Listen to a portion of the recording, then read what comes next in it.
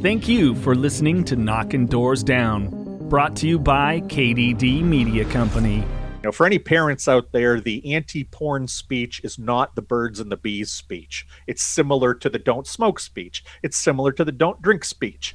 And you know what? We need to make this happenstance. We need to make this matter of fact. And I think that the three of us just showed we don't have to get graphic. We don't have to get dirty. We can talk about this like adults. We can joke and laugh. And that's where we need to move as a society when it comes to pornography. This episode of the Knocking Doors Down podcast brought to you by Podcorn. Yeah, if you're a podcaster and you've yet to hear about Podcorn, it's been phenomenal for us. It allows us to reach out to sponsors that directly correlate with our show's content. Plus, we get to set our own prices and negotiate with the sponsors themselves. It opens up an amazing opportunity for podcasters just like you and us. Not only does it give you sponsorship opportunities, such as host read ads, but you can also book interview segments, topical discussions, and more. You want to know what my favorite part is, though? There's no middleman. I don't have to go through another company when we want to talk to a sponsor. We talk to the sponsors directly, and so can you by signing up with Podcorn. It's simple, podcorn.com to get more info. So if you're like us and you're a podcaster and you want to cut out the middleman, no matter how big your podcast is, there are tons of opportunities for great sponsors. Again, collaborate with these brands directly without any exclusivities. Another one of the great things, no matter how big or small your podcast is, you don't give up any rights to your podcast. And Podcorn, well, they're there to support you every step. They want to ensure that you're protected and compensated for the work you do for your brands. Fellow podcasters, with Podcorn, keep this in mind. Wherever you distribute your show, if it's Apple, Spotify, Google, Pandora, wherever you distribute it, your ads play there and you get credit with Podcorn and the sponsors that work with you. A huge thanks to Podcorn for sponsoring this episode of Knocking Doors Down. Explore sponsorship opportunities and start monetizing your podcast today by signing up at podcorn.com/podcasters. Again, if you want that link, click it in the podcast description now. Inside the 5150 studios, this is Knocking Doors Down. Your host, Jason LaChance, and my co-host, Mikey Naraki. Hey, everyone. Of course, we've been through some different adversities, but turned them into our advantage. I, of course, have struggled with alcoholism, some childhood trauma, some sexual abuse, divorce, been through the ringer, but hey, that's all knowledge, and got to use it to fuel our futures. My co-host, no different. Yeah, got the whole anxiety thing and got myself busted a time or two. What are you going to do? Our guest this week, Joshua Shea. This is an interesting one, Mikey, an area of addiction we've never touched before. Josh suffered from porn addiction, something that people may not realize that is real. It is out there. The way that it can work in your brain is no different than a lot of other chemicals when you're searching for that dopamine. And his went really, really deep to the point of where it actually led to him having to serve jail time due to it. And, addiction isn't necessarily just alcohol or drugs. Could be anything. And in this case, it's porn. And you guys really listen up on this one because it's a good talk for sure. Absolutely. Well, we thank our sponsors, 5150 LTM. All the gear that Mikey and I wear, you'll see it in our posts on our social media, as well as the full-length YouTube interviews. We couldn't do it without them, and you, listeners of Knocking Doors Down, can get 20% off your purchase simply by using the code KDD20. That's KDD20 when you check out at the 5150 website. The link is in our description in the podcast, so just click that link and get the swag. Go get yourself swagged out. Joshua Shea, well, thanks for joining us on Knocking Doors Down. Of course, people can go to recoveringpornaddict.com, find out more about the great work you're doing. Your 3 books, Porn and the Pandemic, He's a Porn Addict, Now What, and The Addiction Nobody Will Talk About. And that's what we're talking about. So we appreciate your time. And for those that are just listening, you got to watch the YouTube just to see how badass Joshua's shirt is. It's a rocking great the shirt. Killer Western shirt today. Well, it's so cold here in Maine that I think maybe if I dress like a cowboy, I'll feel warmer inside. And, that's I told you in the pre-show that, my wife and my mother sadly dressed me for the first 44 years of my life. And around 6 months ago, I said, screw it. I'm going on to Amazon and I'm buying the clothes that I want. And I stumbled upon this one great shop that sells Western shirts. And now I have like 7 or 8 of them. And my wife absolutely hates them, won't let me go out to dinner wearing them or anything like that. So I tend to wear them when she's not home and when I can get away with it. Oh shit, we're definitely a little spoiled here. I'm cold and it's 60 degrees, but we're in California. So you poor babies. I know. Poor babies. I think with the wind chill today, it's probably about -10 here. Oh hell no. I used to spend winters with my grandma in Alaska, so I know what you're talking about. That is some unbearable shit. At least for me, I can't do it again. No way. Well, it's like I have to tell myself I choose to live here.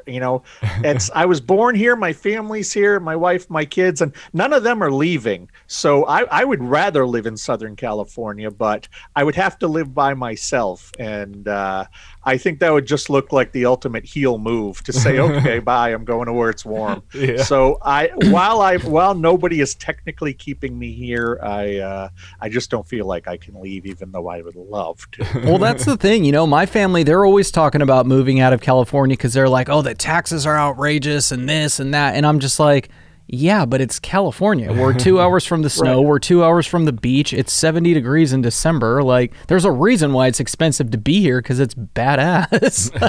Well, exactly. And my brother has lived in LA for 20 years, and he's actually moving back.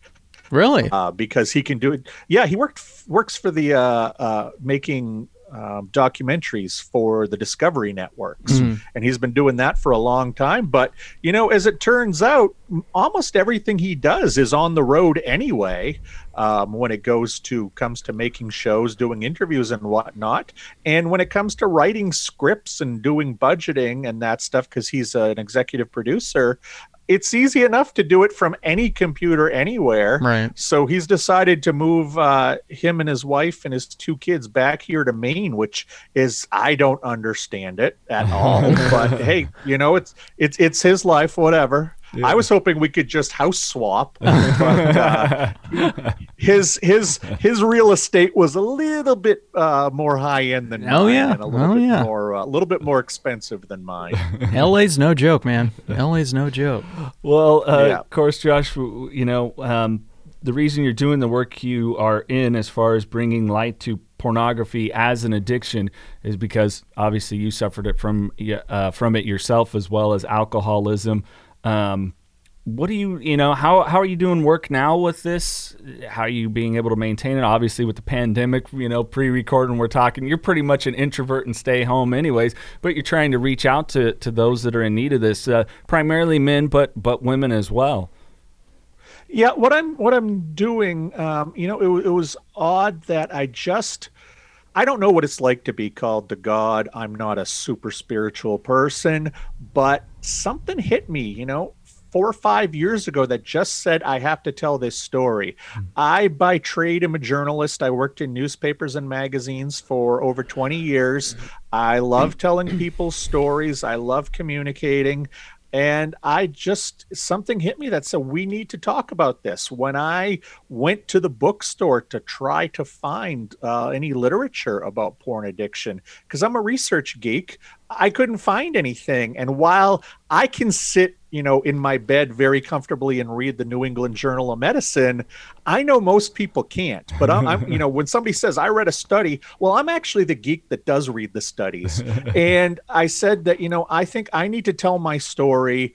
I have a lot of information, but I also have the experience. So I told my story in that first book. And what was fascinating was I expected to hear from some addicts, and I did. But what came in, probably 75% of the messages I got were from the partners of addicts, wives and girlfriends, for the most part, wanting to know, am I dealing with a porn addict in my life, and what do I do? And as I started to talk to more and more of these women, I started to learn the phrase betrayal trauma. And I teamed up with a friend of mine who is a licensed marriage and family therapist out in California, and we wrote that second book, He's a Porn Addict Now What, which is a very simple Q&A for women who find themselves in that situation, or believe that, you know, their husband or boyfriend hasn't come out as an addict yet, but they believe he's there. So we wrote that book, and I have absolutely been fascinated with the betrayal trauma side of things. And I'm now a licensed or a certified betrayal trauma coach. And I work with a lot of these women because not only do I have all this knowledge, but I have the experience. So I'm almost sometimes used as a translator of what their addict boyfriend or addict husband are saying and what they're really saying. And what I've also found is that the best way to get to an addict to help them is to go through the wife or the girlfriend, because you talk to them, you get them comfortable, and then you can get to the guy and he's then more comfortable. And when he starts talking to you and realizes you're not going to judge him because you've seen just as much, you know, crazy stuff as he has, and you're not going to make him feel bad and you're not going to shame him, that's the way to get there, is through the partner. And just discovered that by happenstance. But I both go on, you know, shows like this, write these books to try to reach the mainstream audience and let them know we have a major problem with pornography use in this country, or I should say unhealthy pornography use in this country. And then I try on a one-on-one basis to help, you know, the addicts themselves and their partners. And that keeps me pretty busy. And that, you know, like I said, I don't know what it feels like to be called to God or anything, but I feel like maybe being a newspaper reporter and magazine publisher, and I was a local politician for a while, and all of this stuff that I thought I was, you know, born and bred to do, I think I just had to go through it to get to here, because here is where it feels like I'm actually supposed to be. Yeah. Now, and so many of our guests have said that you know, they wouldn't trade what they've been through to get to where they're at now.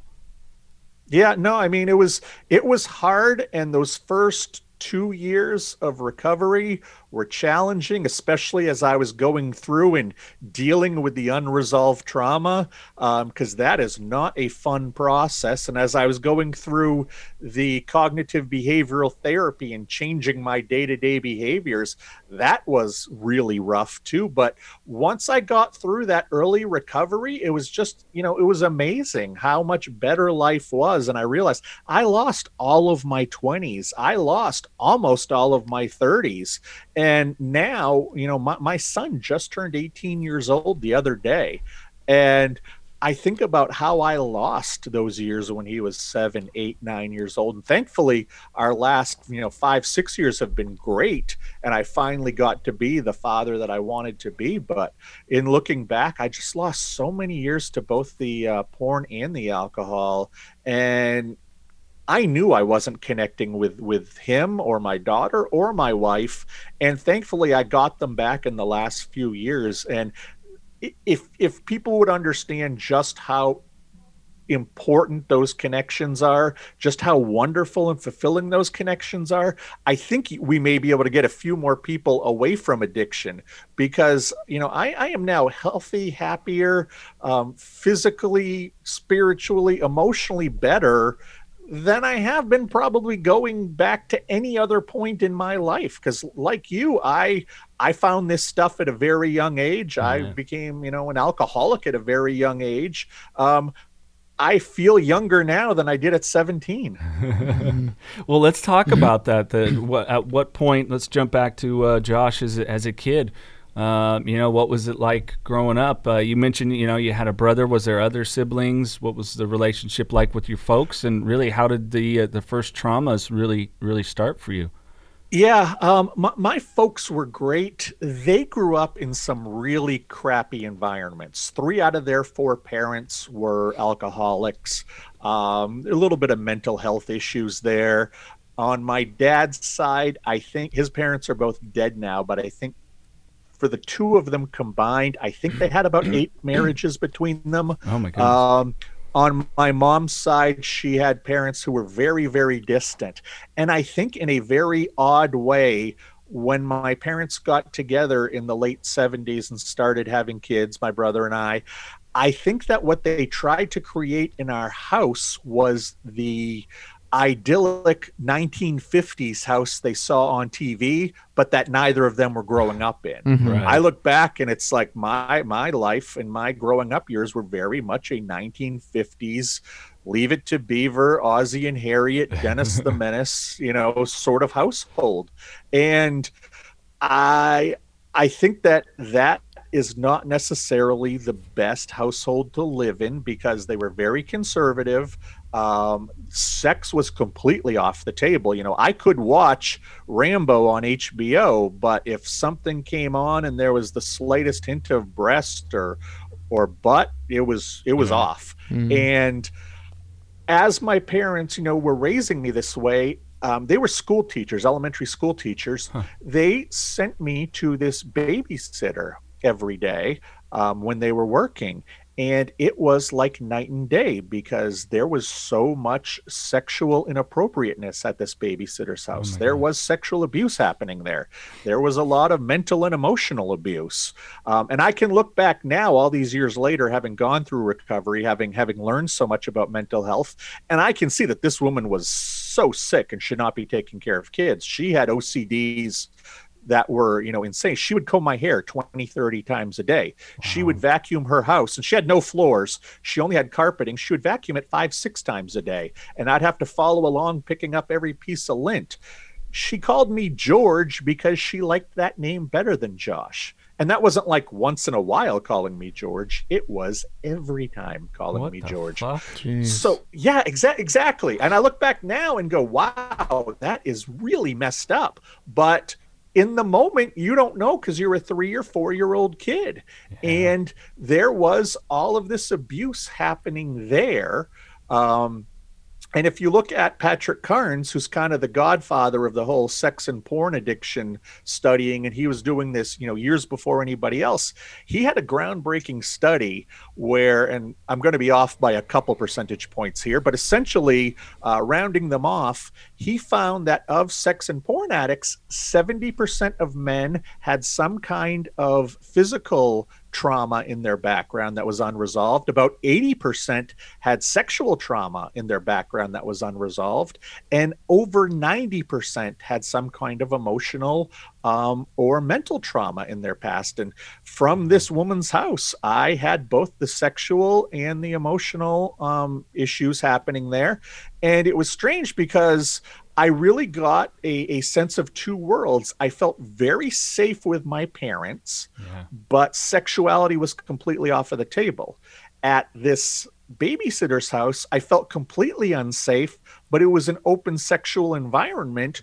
And like I said, there was, flat out abuse happening there, but there was something intriguing about it to me. So it was very much these two very different worlds. Now, I got out of there probably about 7 or 8 years old.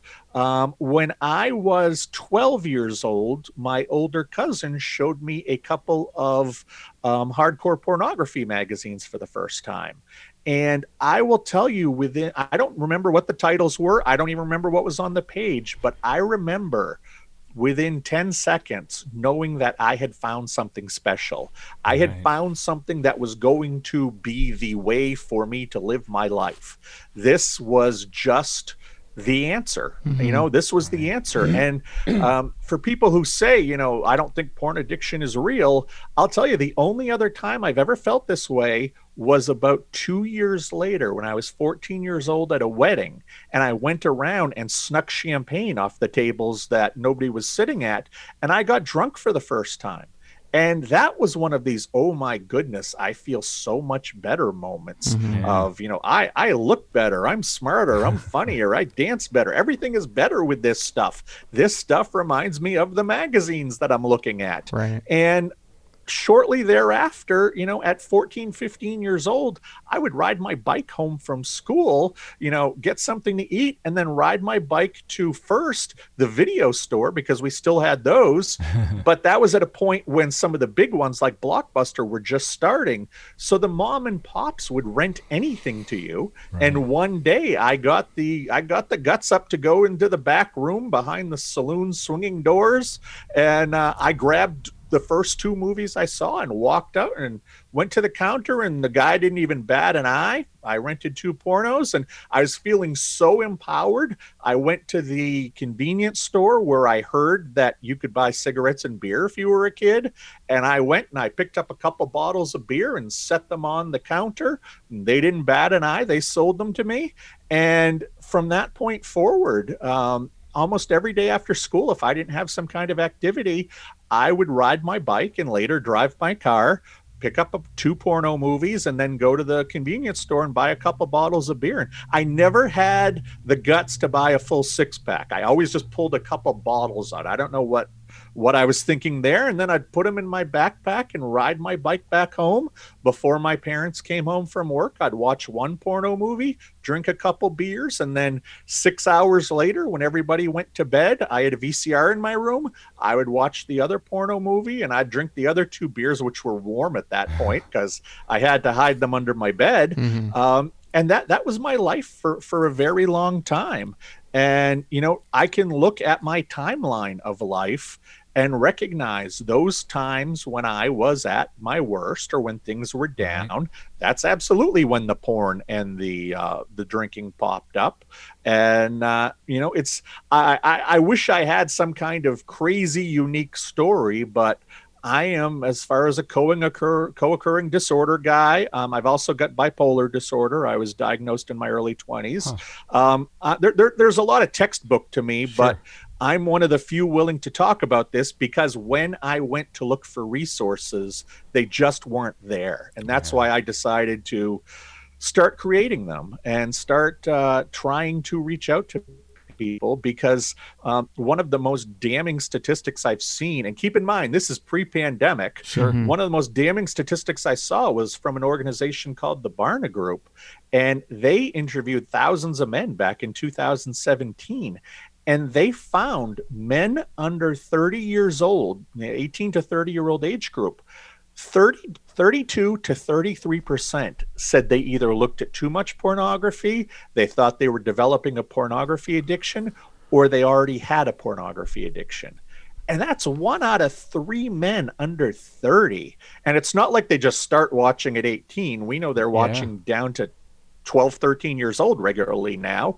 And so it just seems to me that, if we don't start talking about this, if we're not open about this, if we don't recognize that, we now give every 12-year-old kid the greatest porn computer in the world with their iPhone or their Android, and we don't give them any advice on how to use it or any advice on how to consume pornography or the potential problems with it, that this is just going to keep going. And those guys who are 30 are soon going to be 40, are soon going to be 50. We're now seeing a flood of women reporting pornography addiction, because now that they can get it very easily, and now that, it's not about somebody seeing you going into an adult theater or someone seeing you going into an adult bookstore, that it turns out everybody's sexual and everybody's curious. And you're seeing this across all demographics now, where for the most part, it was straight white men for decades. Now everybody and every demographic is starting to report big numbers in this area. So we need to get this information out there. And, I am not anti-pornography. That's crazy. That's even crazier than being against or being for prohibition. We saw how poorly that worked. That shit didn't work too well, did it? And no, and the thing is, go into any fine art museum, go into any place where you can see historic relics. You go to the Egyptian exhibit and some of the ancient medieval stuff. You look at that pottery, and you are going to see some triple X stuff painted on it. Or you go into that, that area between the Tigris and Euphrates River where civilization started, and from the beginning of mankind being able to draw in charcoal on a cave wall, we have been depicting pornography. Sure. So it's not going to go anywhere. All of the arguments against banning it are a waste of time. What we need to do is, instead of being anti-pornography, we need to be pro-healthy sexuality, and we need to just start educating people on pornography use, on the potential problems with it, like we do with alcohol, with cigarettes, with drugs, with everything else. That's the world that I want to see. I'm not trying to ban porn from anybody, because that's a fool's errand. Yeah. And it's funny, you're telling that story. I'm thinking about when I was in Italy with my grandparents, my mom and aunt. My grandma had to see David, the statue of David, a very famous nude statue. And we get there, we segue off just for this. And she looks up at it, and I don't mean him, and she just goes, it's not that impressive, and walks out. I'm like, oh, my grandma came all this way because she was an intellectual person, but just because of that, that kind of thing is probably something, who knows, in her childhood studied that art because she was really into art. Well, absolutely. And it's one of those things where you go into these fine art museums and you see these nudes and you think to yourself, well, this isn't dirty. This is art. This is beautiful. Yeah. It's like, well, but think about when they were painted. Think about when they were sculpted. They had no cameras. They had no video cameras. They didn't, there was no other form of nudity. That's what they had. So I'm curious, or I would be curious if I doubt there's any way to ever know, but if you could go back to those times, what were people like? Because people are not that different. People, we still make babies the same way, and we're still all fascinated by, the human body. I'd be curious what their mindsets really were towards the art that depicted nudity back then. Well, I mean, you had even such things as the Kama Sutra that has been around forever as well. Oh, yeah. And it's kind of absolutely of passing along, hey, these are things that could bring you and your partner joy, or mutual pleasure. But let's talk with so alcoholism's running, the pornography's running, but you accomplished all these things, working in as a published writer at a magazine. I'm assuming you, as you said, you got married, had children. I mean, how did you? I know for me with the alcoholism, that functioning ability went away, but how were you just managing it? Because they're not easy jobs. I compartmentalized. And as long as I didn't have to be the Joshua Shea who I really was, I was fine. Sure. And my wife even reminds me, 10 years ago when I was elected to the city council, I would literally say to her, okay, I'm going to go play city councilor now. And I remember once I got into recovery, I went back and looked at some of the meetings on tape, and I had no idea what I was talking about, but I was able to get into that mindset in the moment.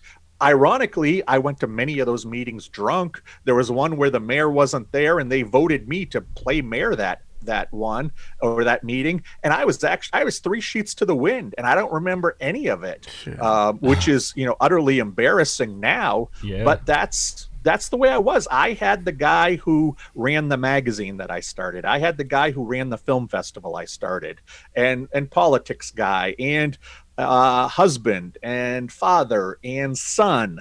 And, I was able to compartmentalize everything. What was the problem was when I would get home at night, when all of the networking events or, special dinners were done, when the kids and the wife went to bed and it was just me left sitting there on the couch.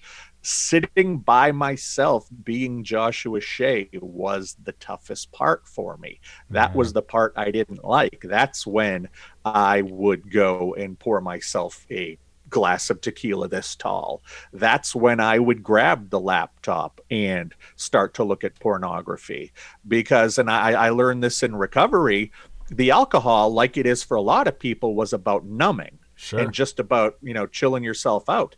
My pornography addiction was about power and control. And it, when I was a kid and I was having some of this horrible stuff happen to me at this babysitter's house, I think I made a subconscious promise to myself that I would never cede my power to anybody again. Yeah. And I think that had to do, and I think that the sexual part of it kind of was imprinted because that was so much of where the trauma came from. So I've always run my own businesses. I've always done my own thing. I've never let people run my life for me.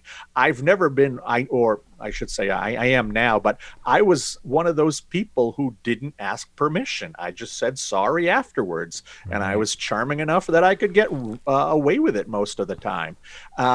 It was one of these things where if you came into my office at my magazine, you would see plaques and trophies and certificates all over my wall.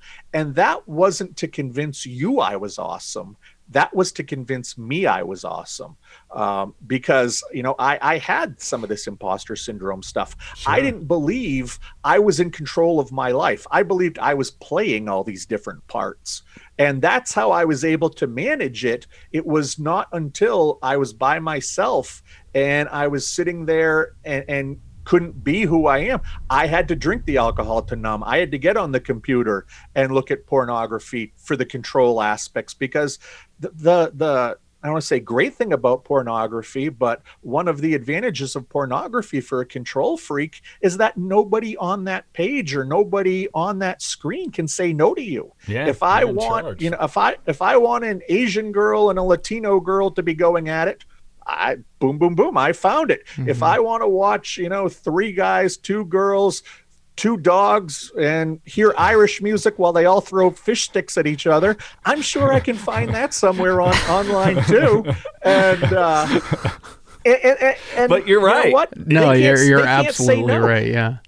They're not going to tell me to take the trash out. They're not going to tell me that I didn't do a good job at work today. They're not going to nag me. They're not going to say anything. And if they're not doing it for me, click, I'm on to something else. Mm-hmm. Porn is a fantasy world. And for people who have control issues like I did, it was a perfect place to escape to. We'll be back with more with Joshua Shea. Not only will we find out how he got rehabilitated from his addiction, but what his rock bottom was and how it actually involved the FBI and random questions. This episode of the Knocking Doors Down podcast brought to you by Podcorn. Yeah, if you're a podcaster and you've yet to hear about Podcorn, it's been phenomenal for us. It allows us to reach out to sponsors that directly correlate with our show's content. Plus, we get to set our own prices and negotiate with the sponsors themselves. It opens up an amazing opportunity for podcasters just like you and us. Not only does it give you sponsorship opportunities, such as host read ads, but you can also book interview segments, topical discussions, and more. You want to know what my favorite part is, though? There's no middleman. I don't have to go through another company when we want to talk to a sponsor. We talk to the sponsors directly, and so can you by signing up with Podcorn. It's simple. Podcorn.com to get more info. So if you are like us and you're a podcaster and you want to cut out the middleman, no matter how big your podcast is, there are tons of opportunities for great sponsors. Again, collaborate with these brands directly without any exclusivities. Another one of the great things, no matter how big or small your podcast is, you don't give up any rights to your podcast. And Podcorn, well, they're there to support you every step. They want to ensure that you're protected and compensated for the work you do for your brands. Fellow podcasters, with Podcorn, keep this in mind. Wherever you distribute your show, if it's Apple, Spotify, Google, Pandora, wherever you distribute it, your ads play there and you get credit with Podcorn and the sponsors that work with you. A huge thanks to Podcorn for sponsoring this episode of Knocking Doors Down. Explore sponsorship opportunities and start monetizing your podcast today by signing up at podcorn.com/podcasters. Again, if you want that link, click it in the podcast description now. The Knockin' Doors Down book shares all the history and inspiration behind the Carlos Vieira Foundation and how it all started. All proceeds from the book benefit the Carlos Vieira Foundation's Race to Be Drug-Free campaign. So what's that all about? Through the Race to Be Drug-Free campaign, Carlos Vieira Foundation raises awareness about drug abuse, donates to drug-free programs, and brings drug-free speakers into schools to educate youth. The Race to Be Drug-Free campaign's main program is the Gloves Not Drugs boxing program. This program is completely free for kids between the ages of 8 and 17 to learn discipline, strength, respect, camaraderie, and the art of boxing and Brazilian Jiu-Jitsu. The program was created to keep kids off the streets, out of gangs, and away from drugs. For more info and to get involved, check out carlosvierafoundation.org. Yeah, and you just end up diving so deep into it, just like any other addiction. And you know, and like you said, that I can relate to so much that's sitting there. It's in, you know, as you call it, compartmentalizing. I know Charlie Sheen, he said it in a way that I've always said it when we spoke with him, was playing different roles for different people. You know, and absolutely. even the people-pleasing element of it, of like you said, I got to do city council guy, play mayor over here, play dad, play husband, you know, play, you know, boss, and so on. That it's so incredibly common because we've had at some point that control, like you said, taken away from us.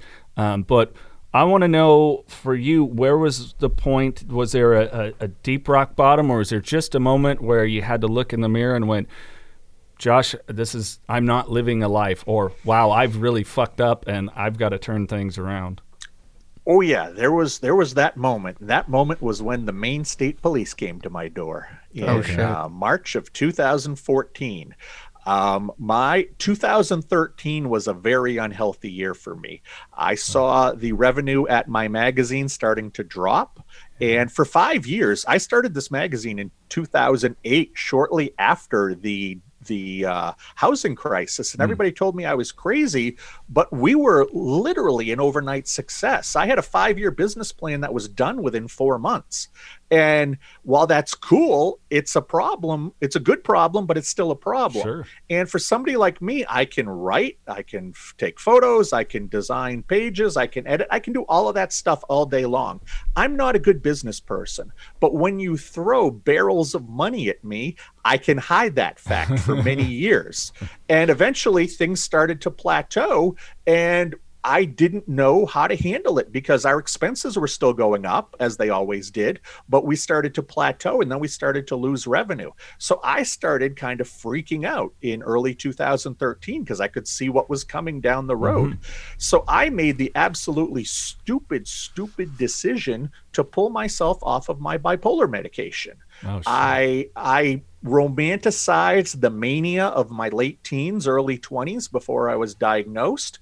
I felt like, the medication was like a restrictor plate on a race car on me. If I got off the meds, then I could, my creativity would help save the magazine. I'd have a few extra hours every night to save the magazine. And instead, what happened was once the meds were out of my system within 2 weeks, I was drinking 3-4 times a day. Much more than ever before. I was using pornography more than just at night. I would bring the kids to school in the morning and go back home, and I sometimes got a little bit of work done at home before I went to the office, but I'd go home and look at porn for the first time in the mornings. And I did this for a couple months, and like with any other addiction, it has to escalate. Yeah. And I made the horrible decision, to start going into chat rooms. And these were one-on-one back and forth chat rooms, and where if you didn't like what you were seeing, you could hit the button and somebody else's cam would come up. And I learned very fast how to go around this system, because people were not stopping. Even though I was, 8 years younger than I am now, I looked probably 10 years older than I am now. I had another 75 pounds on me. I was probably showering once a week at that point. I mean, it was not a healthy situation. So I couldn't get people to stop and talk to me. So I figured out I found a video of a good looking 20-something-year-old guy who looked like he was just typing away. And I figured out how to go around my camera and show that video instead. And then I could start to get, good-looking women to stop and talk to me. And before long, I was, my control issues, I was getting women to take off their clothes and do sexual things. And unfortunately, the police came to my door March 20th, 2014, and said one of these women happened to be an underage female. And I was like, oh my God. So they came in, when a police officer has a search warrant, you invite them in. And we sat down and they put the stuff in front of me and said, boom. And it's like, I'm not going to fight you on this. You've got me. But I'll tell you, the moment they came to my door, I didn't know what they were there for. But when they told me, I thought to myself, oh my God, my life is forever going to be different. And it only took me about 10, 15 minutes of talking to them before it was like, oh my God, thank God my life is going to be different. Wow. Because I was just driving myself to an early grave. And it was interesting, about an hour later, we had actually a very good conversation. It was almost like a therapy session when we were driving to the sheriff's office, because they did have to arrest me, obviously. Yeah. The guy told me, he's like, you are the calmest guy I have ever met in my life. And I said, I just think that you may have saved my life, and this was where things were headed. And thank God that you stepped in, because I don't know what was going to stop me.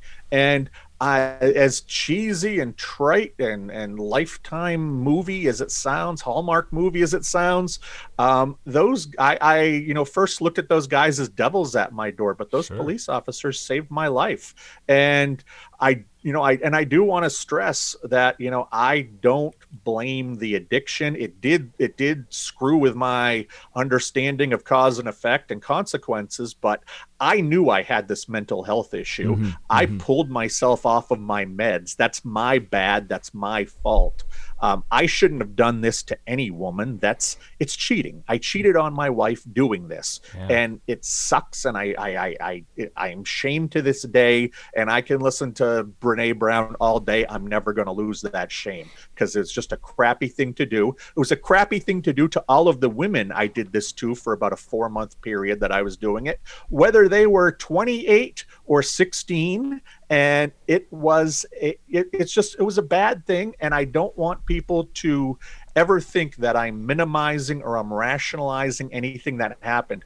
I fully get it. I ended up in 2016 doing 6 months in jail for it, very deservedly.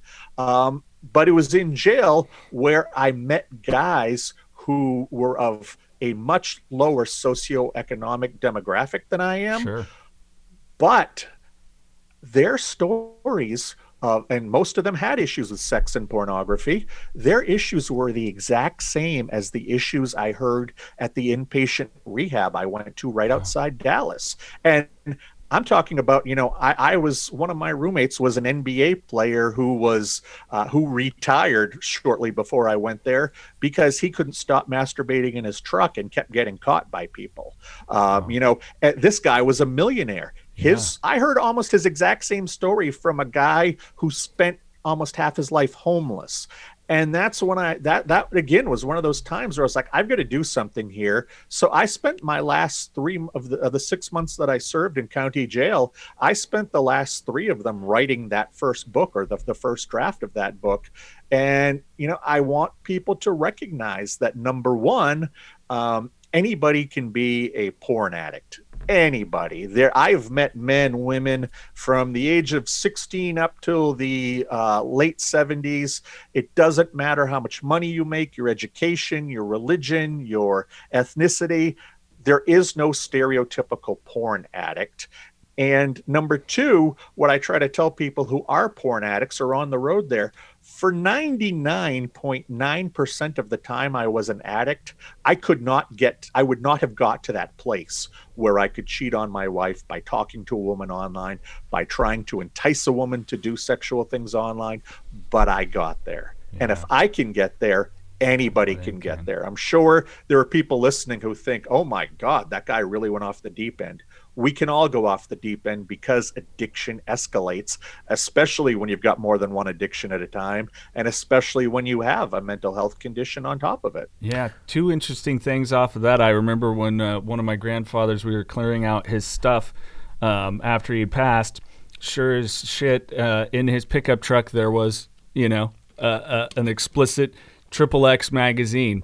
And then the other thing that you were talking about that I was doing some reading prior to being able to speak with you is that it was showing, especially with men when it comes to pornography, is the type of pornography can escalate really quickly with us because of the way that our brain works a little bit different than women. So it could start out where it's just a topless photo, or then maybe it's a full nude. Yep. And then by the end of it, it's got to be some crazy orgy going on, and it could escalate rather quickly that men and women's brains work a little bit different with it.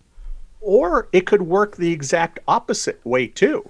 Where you start with orgies and go down to the almost vanilla stuff, usually doesn't. But when I talk to groups about this, it's easy to explain it as this is the gambling addict who started at $20 a hand, moves to $50, and before you know it, they're spending $100 a hand at blackjack and losing their kids' college fund. This is the alcoholic who starts with beer, moves on to wine, and then moves on to the hard stuff because you become numb to it. Your, dopamine receptors and the serotonin and oxytocin and all that fun stuff that's swimming around up there, you fry your brain. And so what you're looking at doesn't do it for you. These are, when you talk to addicts, the 3, 4, 5, 10-hour marathon pornography sessions, because they are just looking for that one piece that tickles them in their brain the right way.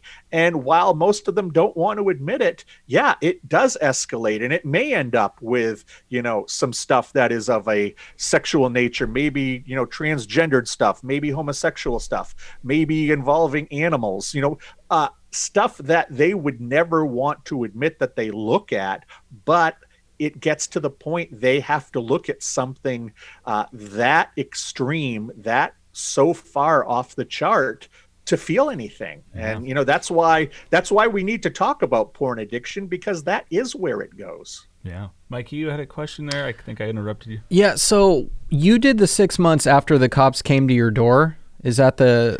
Not immediately. No, I was arrested in early 2014. It was a very big public deal. I had to run from TV cameras a couple times that day. But I went to see my lawyer the next day. And the first thing he asked me was, is this a litigation game or is this a sentencing game? And I said, it's sentencing. They've got me. I'm never going to try to say they don't, because they did. They proved it to me. Despite the fact that I probably didn't know she was underage. It doesn't matter. I know 16-year-olds look 26 and vice versa. Right. And I should have known better, but whatever. That was what happened. And I said, it's a sentencing game. And he said, okay, well, do you have any drug or alcohol issues? And I said, no, I don't. And my wife was there with me, and my father was there with me because he was a friend of my dad's. And my dad and my wife both said, oh, yes, he's got a massive alcohol issue. And I was like, oh, you guys know that? It's like, yes, we've known for years you're an alcoholic, and it's pretty bad, and you need to do something about it. We just knew we couldn't get through to you. And so I said, okay, fine. You know what? Send me off for 4 weeks to a rehab. I'll get my certificate. It'll look good for the judge. And my lawyer looked at me and said, hey, you're going to be in some legal issues for a while here. This may take 2 years. This may take 3 years. This may take 4 years. You may get no jail time. You may get a lot of prison time. You may get no probation. You may get a lot of probation. No matter what, one day all of this legal stuff will be over. Do you want to be the same asshole that you are now? And it was, wow, that was the first little light that went off. And a week later, I went out to Palm Springs to a rehab, and it wasn't 28 days. It was actually 70. And I was probably around day 10 that I got with the program. And around probably 7-8 weeks into it, my caseworker recognized that I had a pornography addiction. He referred me to a guy he knew off campus outside of our rehab. And I went to his office a couple times a week for the last several weeks that I was in Palm Springs. And I think this was the first time I truly heard the concept porn addiction. Sure. And he didn't take long to prove to me that I had a porn addiction, that it grew out of what happened at this babysitter's house, and that the porn addiction actually predated the alcoholism. So I was there, like I said, for about 10 weeks. I came home, met a fantastic therapist who I'm still seeing to this day. She and I were doing 2 or 3 marathon sessions of 2 hours a day for several months. And then we decided I should go to another inpatient center for sex and pornography addiction because it did me so much good with the alcohol. So I went to Texas the summer of 2015 for 7 weeks. And that was the most transformative experience of my life. It was just amazingly wonderful. It helped me learn so much. It helped me understand so much. And then I came back and continued with the therapy, continued with the research. And what was ironic was when I stood in front of that judge almost 2 years after I was arrested, I was absolutely the healthiest version of myself that I had ever been in my life to that point. Mm-hmm. And the judge even said, I know that the version of you that I'm sentencing is not the version of you that committed this crime. Right.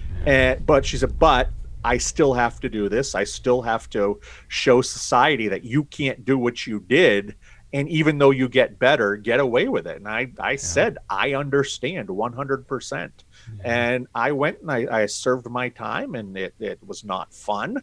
But like I said, I was able to write the first draft of my book, and I was able to commit to myself that I wanted to, especially after meeting these guys in jail who didn't have the resources or to get proper help, that I wanted to do something out there and start spreading the word, and figured with my communication skills, with the fact I was somewhat known here in Maine, I knew I could get a little bit of traction in building a platform. And here I am now, 3 years later, lucky enough to be talking to you guys. That's awesome. I wanted to know what was going through your head during, okay, you got the sentencing, even though you're a completely different person now, when you're going to jail for that particular reason, those typically have a bigger target on their back. So I was wondering, what were your thoughts going in? Like, were you afraid for your life? I'm sure a lot of people are when they go into jail, but when it's for that reason, a little bit more so. Yeah, I even the time leading up to sentencing, when I was sentenced, I was given a 1 week stay so I could get my affairs in order, right. Which was really just me asking to, prolong it as long as I could. Sure.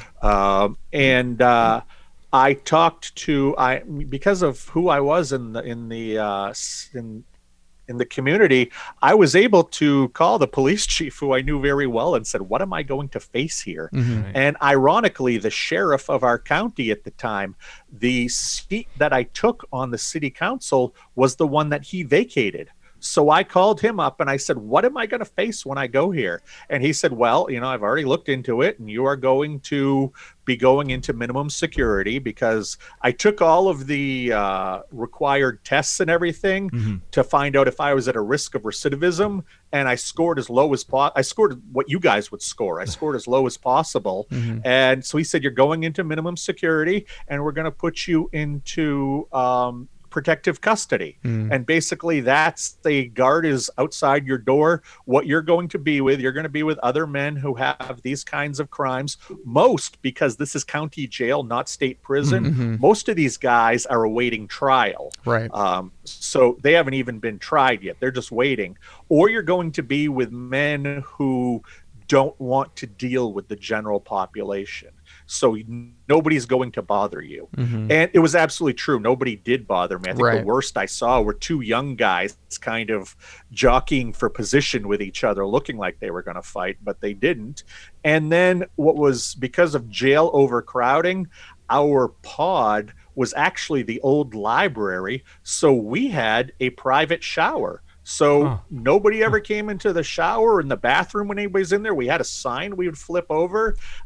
So all of these horror stories that I'd built up in my head, once I got there and realized I wasn't going to get my ass kicked, nobody was going to try anything in the shower or anything like that. I was able to call home and tell my mother, I am perfectly safe here. Right. This is going to stink. This is going to take forever, but I'm perfectly fine here. Don't worry about my safety. And once I knew my safety was okay, it was a lot of anxiety disappeared. Oh, I'm sure. For 2 years, despite the fact I was getting so much better and I was thriving in recovery, I had this, albatross hanging over my head of, you may go to jail here at some point. And things were put off because of one thing or another. And it took 2 years before I stood in front of a judge. Yeah. Well, what about when you're in jail, as far as with your medication and that maintenance of it?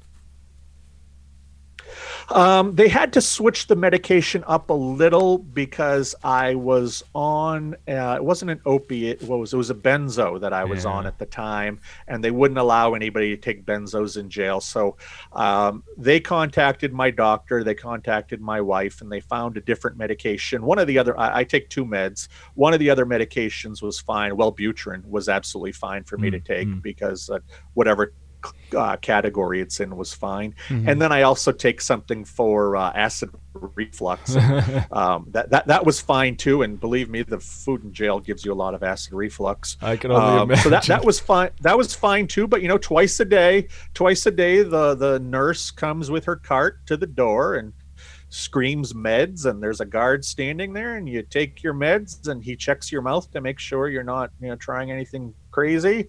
Right. That was it. I mean, aside from here's the time you have to eat, here's the time you take your meds, and here's the time that's lights out, as long as you're not causing trouble, they don't want anything from you. And that was a very weird adjustment period when nobody wants anything from you. I went from being a city councilor, from running a company, from being a father, being a husband, to having no responsibility whatsoever, and that is a very, very odd feeling. And I have some dissociative issues anyway, so just no thinking about a clock, no worrying about anything. It was one day after another. It was the movie Groundhog Day. And sure. 2 or 3 months into it, my mind stopped measuring time in normal ways. I was getting worried about it because it just all melted into each other. It was a very strange thing. And I look back now, and it's been 5 years since I was there.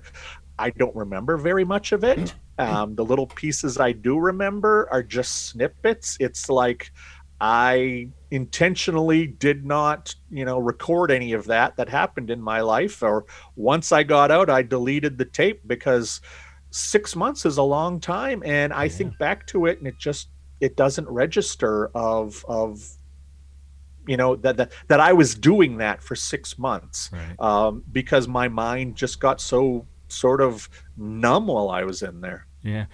I want to know about the process of reintegrating into your home life. That's something actually with anyone that we've spoken about that's gone through recovery with a family, because, we focus obviously on the guest, but people forget that life has moved on for your children and your wife, as you're in these different places, and the environment, because you come back different, your environment's going to be different, and all of that has to change, and everyone has to kind of rework together. What was that process like with the missus and the kids? The thing that got me was, especially after the first one where I was gone 10 weeks, and I left a very cold area and where I was isolating a lot, to go to this very warm desert climate where for the first time since middle school I suddenly met 30 new people. And that was a very weird adjustment, but I adjusted fast to it. And there was part of me that really didn't like leaving rehab because I knew these people and I had deep, meaningful relationships with these people. And I came back to Maine, and they warned us of it, but I didn't really appreciate till I got here, is that you are a new person but everybody else is the same, and they remember the asshole who left. and that's what they expect. Yeah. So there is a very challenging adjustment period where you have some understanding of yourself that you've never had before. You have a whole bunch of new tools to use that you've never had before, but you've just gone through 10 weeks of not having normal day-to-day responsibilities. And then you come home and those responsibilities are back. And part of those responsibilities was what drove you to drink or look at porn or do whatever you do in the first place. And there were a lot of people expecting you to fail. And there were a lot of people, especially in my case, because I hid my addiction so much and it was out in the media right after it happened, that I think they felt betrayed by me. Sure. So I was shunned by people around me.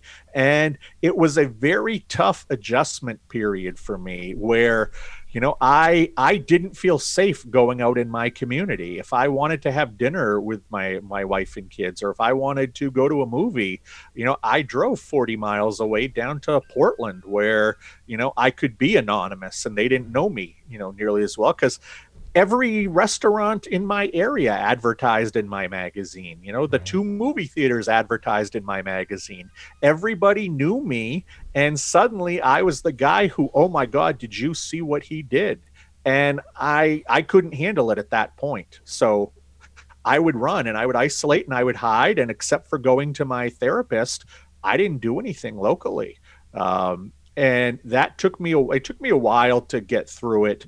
I had a similar, although not as bad, adjustment period after the second rehab, where again, you come back, you're a new person and everybody's the same old people.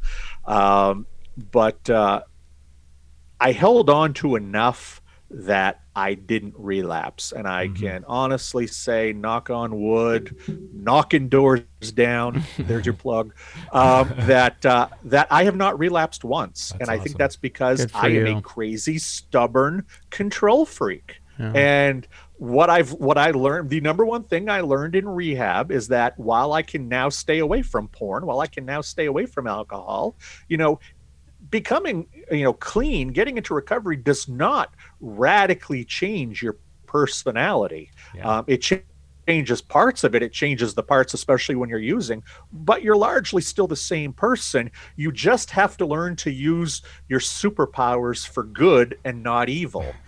And that was, to me, that's the whole thing in recovery, is learn how to be a good person, not a person who just does whatever they need, not a person who is just trying to survive, but a person who is trying to actually thrive. Mm-hmm. Yeah. No, and you nailed it. I mean, that's what we're about, taking your adverse times, finding a passion with them and using them as a gift to go out and turn it around and wipe away guilt, shame, everything else. Because, boy, living in that's what gets us driving off to our addiction in the first place. Yeah, absolutely. I mean, it's like I look back at the guy I was, and I don't know how I was functioning. I don't know how I was still alive that last year. It's like I said, there's embarrassment, there's shame. I never like to come on a podcast or a radio show and tell that story, but I tell it because people need to hear it. Right. Because people need to understand that it can happen to anybody, including them, and that it's not the end of the world if it happens, and it's not the end of your life if it happens. And for 35, 36 years, I was a taker, and I scratched to survive, and I did what I had to do to survive. And now with the next 35 years, I'm going to be a giver, not a taker. And I'm going to try to put more out into the world than I took. And I figure by doing this, going on shows like yours, if we can save a few people, if we can create a few less victims, maybe in the end, I save more people and help more people than I hurt. And then I can honestly say on my deathbed that my life was a net good. Mm-hmm. And I think that's all anybody can ask for is when your time comes, was your life good or was it bad? Were you a giver? Were you a taker? And I am just so, so grateful that I had those 2 years between arrest and sentencing to totally work on myself full time. and to come to the conclusion and come to the realization that I could still turn things around. And if I can turn things around with 2 addictions, with bipolar, with just massive media coverage here in Maine of what happened to me. I mean, we had to run from TV cameras in my house the day that I was arrested. There was one point where you want to talk some crazy surreal stuff. The 10 o'clock news comes and sets up to do a remote right in front of my house on the street. And this was the 3rd time in the day. So we knew the drill. We turned off the lights, went from the living room into the bedroom. And then we turned on the TV to see what was happening on TV. And we realized we forgot our dog out in the living room. And we're watching TV and we're seeing our dog in the front window bark at the person on TV, and we can hear our dog barking, and we can, from the other room, and we can see it on TV, and just standing there going, oh my God, there's our house in real time, and there's our dog in real time, and holy shit, can you believe what is happening here? You wouldn't believe this if it was in a movie. Sounds like a fucking anxiety it's happening attack. in real time. It's all a process. My process was much more public than a lot of people's. Sure. A lot of people get to hide this, but I just decided that if I was going to be so out there, once I got my stuff together, that I would try to make things better. And that's what I do. And, I say before COVID, I was out talking to people. Now it's all online, but I still talk to college people, classes. I still talk to other groups. Like you mentioned earlier, I had the TED Talk. Anybody who will listen, I will talk to them about this, whether there's 2 people or 22,000 people. More people need to recognize porn addiction as an issue and hopefully seek out more information and get a base of knowledge. I think everybody knows about alcoholism. Everybody knows a little bit about, drug addiction. It's time that everybody knows a little bit about porn addiction so we can make smarter decisions and we can guide the next generation and our children to make better decisions than our generations did, because we just didn't know. Yeah, absolutely. Well, Mikey, how about we do some random questions with Josh? Let's get into it. I'll go first. All right. Josh, if they were to make a movie about you, who would you cast to play you?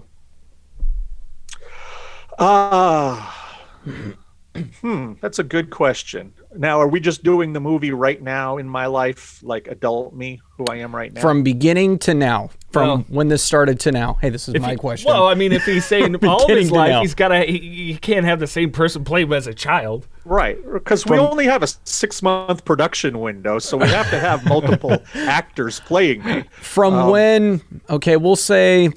I'd get the kid from Sixth Sense, because he seemed to really go downhill. What's his name? And that kind of traces me. So maybe Haley Joel Osment That's what it is. Can almost do this as we can mix his story and my story, so it's semi-autobiographical both ways. I remember he was busted for weed at one point, and he gained a bunch of weight. And, his life didn't go the way that everybody thought it would. Sure. And he was somebody else on the inside. Right. So I think he might be a good choice. Haley Joel Osment. Okay. What's something surprising that people would like to know about you? Maybe that you don't talk about much, be it career or hobbies or...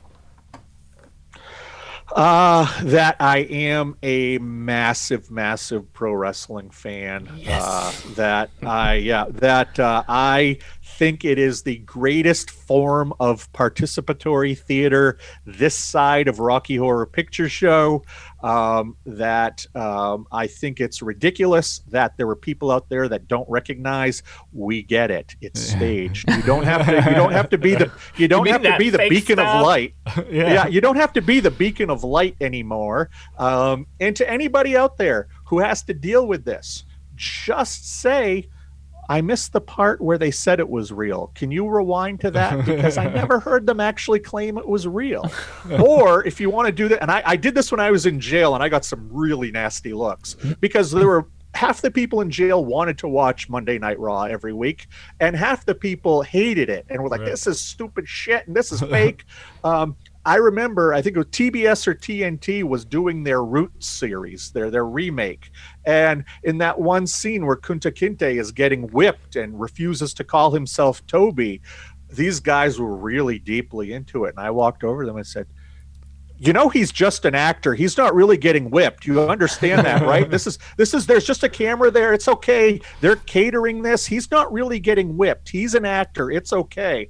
And they looked at me like they wanted to take me into the shower room and beat the crap out of me. But I felt like it was turnaround is fair play. We were all in on the joke. It's great fun to watch. Sometimes it's better than others. When it's good, it's great. When it's bad, it's horrible. But I love the storytelling aspects of professional wrestling. And I think it was those storytelling aspects of professional wrestling growing up that pushed me to want to be a writer. Yeah, I can relate so much. It was such a huge, impactful thing on me at an early age. And my favorite argument was always when people do that, it's fake, right? I'm like, wait, but tell me, was Arnold Schwarzenegger really a robot?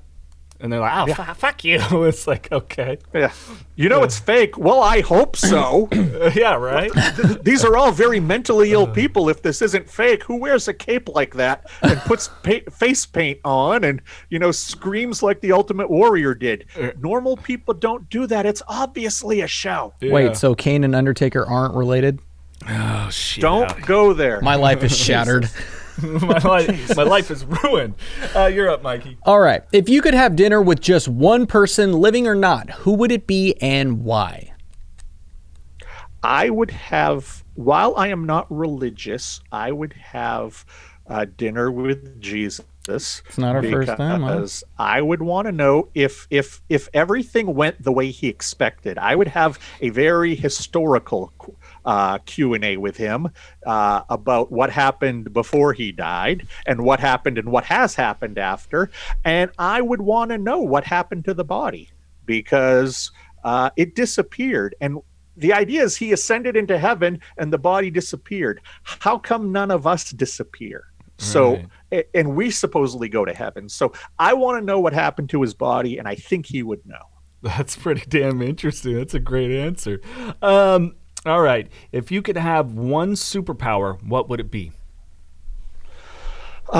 Geez, when I was in my addiction, it would have been X-ray vision. But thank you. That's a great question. I would be able to pull money out of my ass. That's that is the first. That is a truly original, clearly a writer and creative brain answer. Didn't want to go with like the ear or mouth or something. I don't need to fly. I don't need to run anywhere real fast. I need cash, and that would be my superpowers. My ass would be an ATM. Oh shit! Hey, can't argue that. What are some of your pet peeves? People who are late, because it's just as easy to be on time as it is to be late. Oh, good. Yeah. People who wear perfume and cologne that the rest of us have to smell, because I just don't like unless it's Manscaped like that. Manscaped.com. Well, use promo code KDD for 20% off. 20% off. That's the cologne we wear. And I'm talking about that bad smelling stuff. That's not Manscaped. Pet peeves. I don't sweat a lot of the small stuff anymore. I would have been able to answer this a lot better 10 years ago, and we could have done a 2-hour show. But it's largely people who act like experts in an area that I am an expert on, because I don't do that to them. Sure. I could see how that would be annoying, yeah. That drives me absolutely crazy. That always has. Mm-hmm. Otherwise than that, I learned how to get rid of resentments. I don't hold stuff against people. I don't hold grudges. A lot of stuff just comes off my back and in a way it never did before. And I recognize I can't control so much in this world, so I don't have a ton of pet peeves. Well, that's good. That's probably less stressful because I got a shit ton. Yeah. My life is so much more stressful than it ever has. Like, all this stuff with the presidency and everything happening now, 10 years ago, I would have been on Facebook being like, here's what I think, and you should listen to me. Right. And I never changed a single opinion, and nobody ever changed my opinion. Mm-hmm. So that was just narcissism and hubris. And you know what? I don't even watch the news anymore. Me either. For the most part. Unless something massive's happening, because I have no influence on any of this stuff, and I stay to my sphere now. Yeah, I can relate to that. All right, one last one. Favorite curse word? Do you have one? Ever since I saw Train Spotting, I really like saying "for fuck's sake," and I actually have a problem not saying it in like a Scottish Irish accent. Because so let's hear many it. of those, so for fuck's sake, Right? so many of those movies that come out of there, especially the movies that came out of the mid '90s, they're saying "for fuck's sake" all the time. I think that was like the international swear of Western Europe of the mid '90s. So I tend to say "for fuck's sake" all the time, and I have to be careful that "for fuck's sake." And I don't know why it comes out like that. It's almost as bad as when, and this is not racist, and this is me admitting it's an issue, is when I go on podcasts that are from India, I have the hardest time in the world in the first 5 minutes not doing an Indian accent. Oh, like it's guilty. a mirroring thing, or I don't know what it is, but it's an NLP thing, and I've learned a bit about that, and I'm the least racist person in the world compared to most people, but I have to fight myself to a lot of times not mirror what I'm hearing. I can relate to that. As a kid that was kind of grew up watching way too much Saturday Night Live, especially Dana Carvey, I have that problem. So you are not alone in the world with that at all. I do that during arguments. Like if someone's arguing with me and they have like a high-pitched voice or some sort of accent, whatever ethnicity that might be, I do that. I just can't help it. Okay, so we're all bad people. That makes me feel so much better. Welcome to the club. We're all in Shitsville together. Joshua, we like to let you have the last word and let people know how they can find out more about you. Yeah, like you guys mentioned, I've written 3 books. I do coaching through Zoom, through Skype, with porn addicts, with people who are suffering betrayal trauma. I also, if that is a little bit too invasive for you, I do have an online course just for betrayal trauma sufferers. So you can take that in a very passive way. That's available on my website. I also write a couple articles every week there, both about addiction and about recovery. There's a page of resources in case you have any issues and want to look deeper into it. And if you want to just get in touch with me, check out recoveringpornaddict.com. That's recoveringpornaddict.com. It links to everything I have ever done or will ever do. And then I'm also, social media, P-Addict Recovery, Instagram, and Twitter. You can find me on LinkedIn, and then I'm not on Facebook because, again, I don't care how you voted. I hear you, brother. And of course, for those listening, all those links are in the description of the podcast. Joshua, thanks, man. We really appreciate that. Thank you for the eye-opening knowledge and conversation, and the fun and laughter too. Yeah, I had a good time, and that's the thing, that I always try to tell people is it is a very serious subject, but we can talk about it in a matter-of-fact way, and that's how we're going to get through to it, and that's how we're going to do this. And, for any parents out there, the anti-porn speech is not the birds and the bees speech. It's similar to the don't smoke speech. It's similar to the don't drink speech. And you know what? We need to make this happenstance. We need to make this matter of fact. And I think that the 3 of us just showed we don't have to get graphic. We don't have to get dirty. We can talk about this like adults. We can joke and laugh.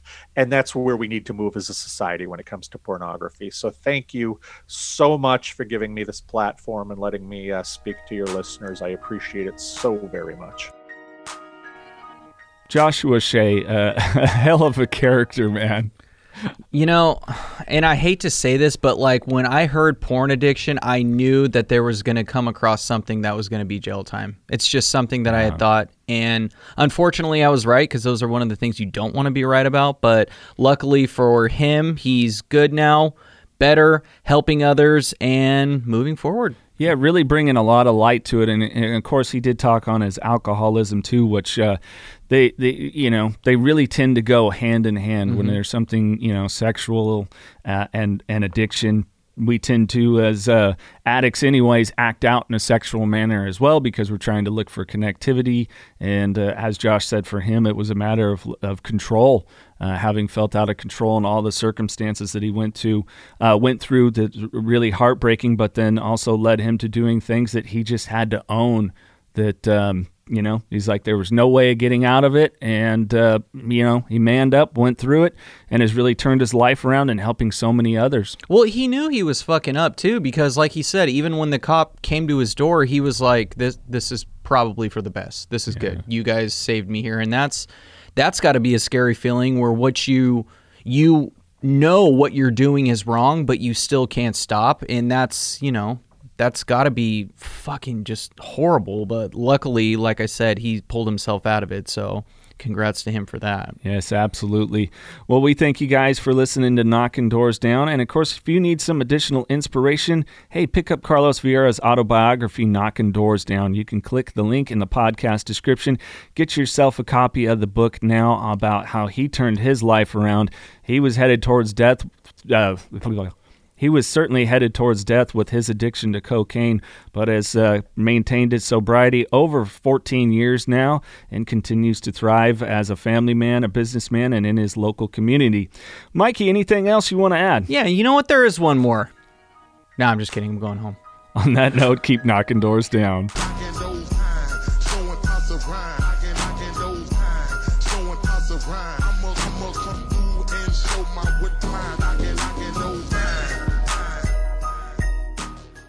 $5150 is a lifestyle. We believe in pushing yourself, finding your passion, knowing your dreams, and working hard, always striving to make those dreams a reality. We believe life's too short to sit back and say, what if? Go after it, grab it, and make it happen.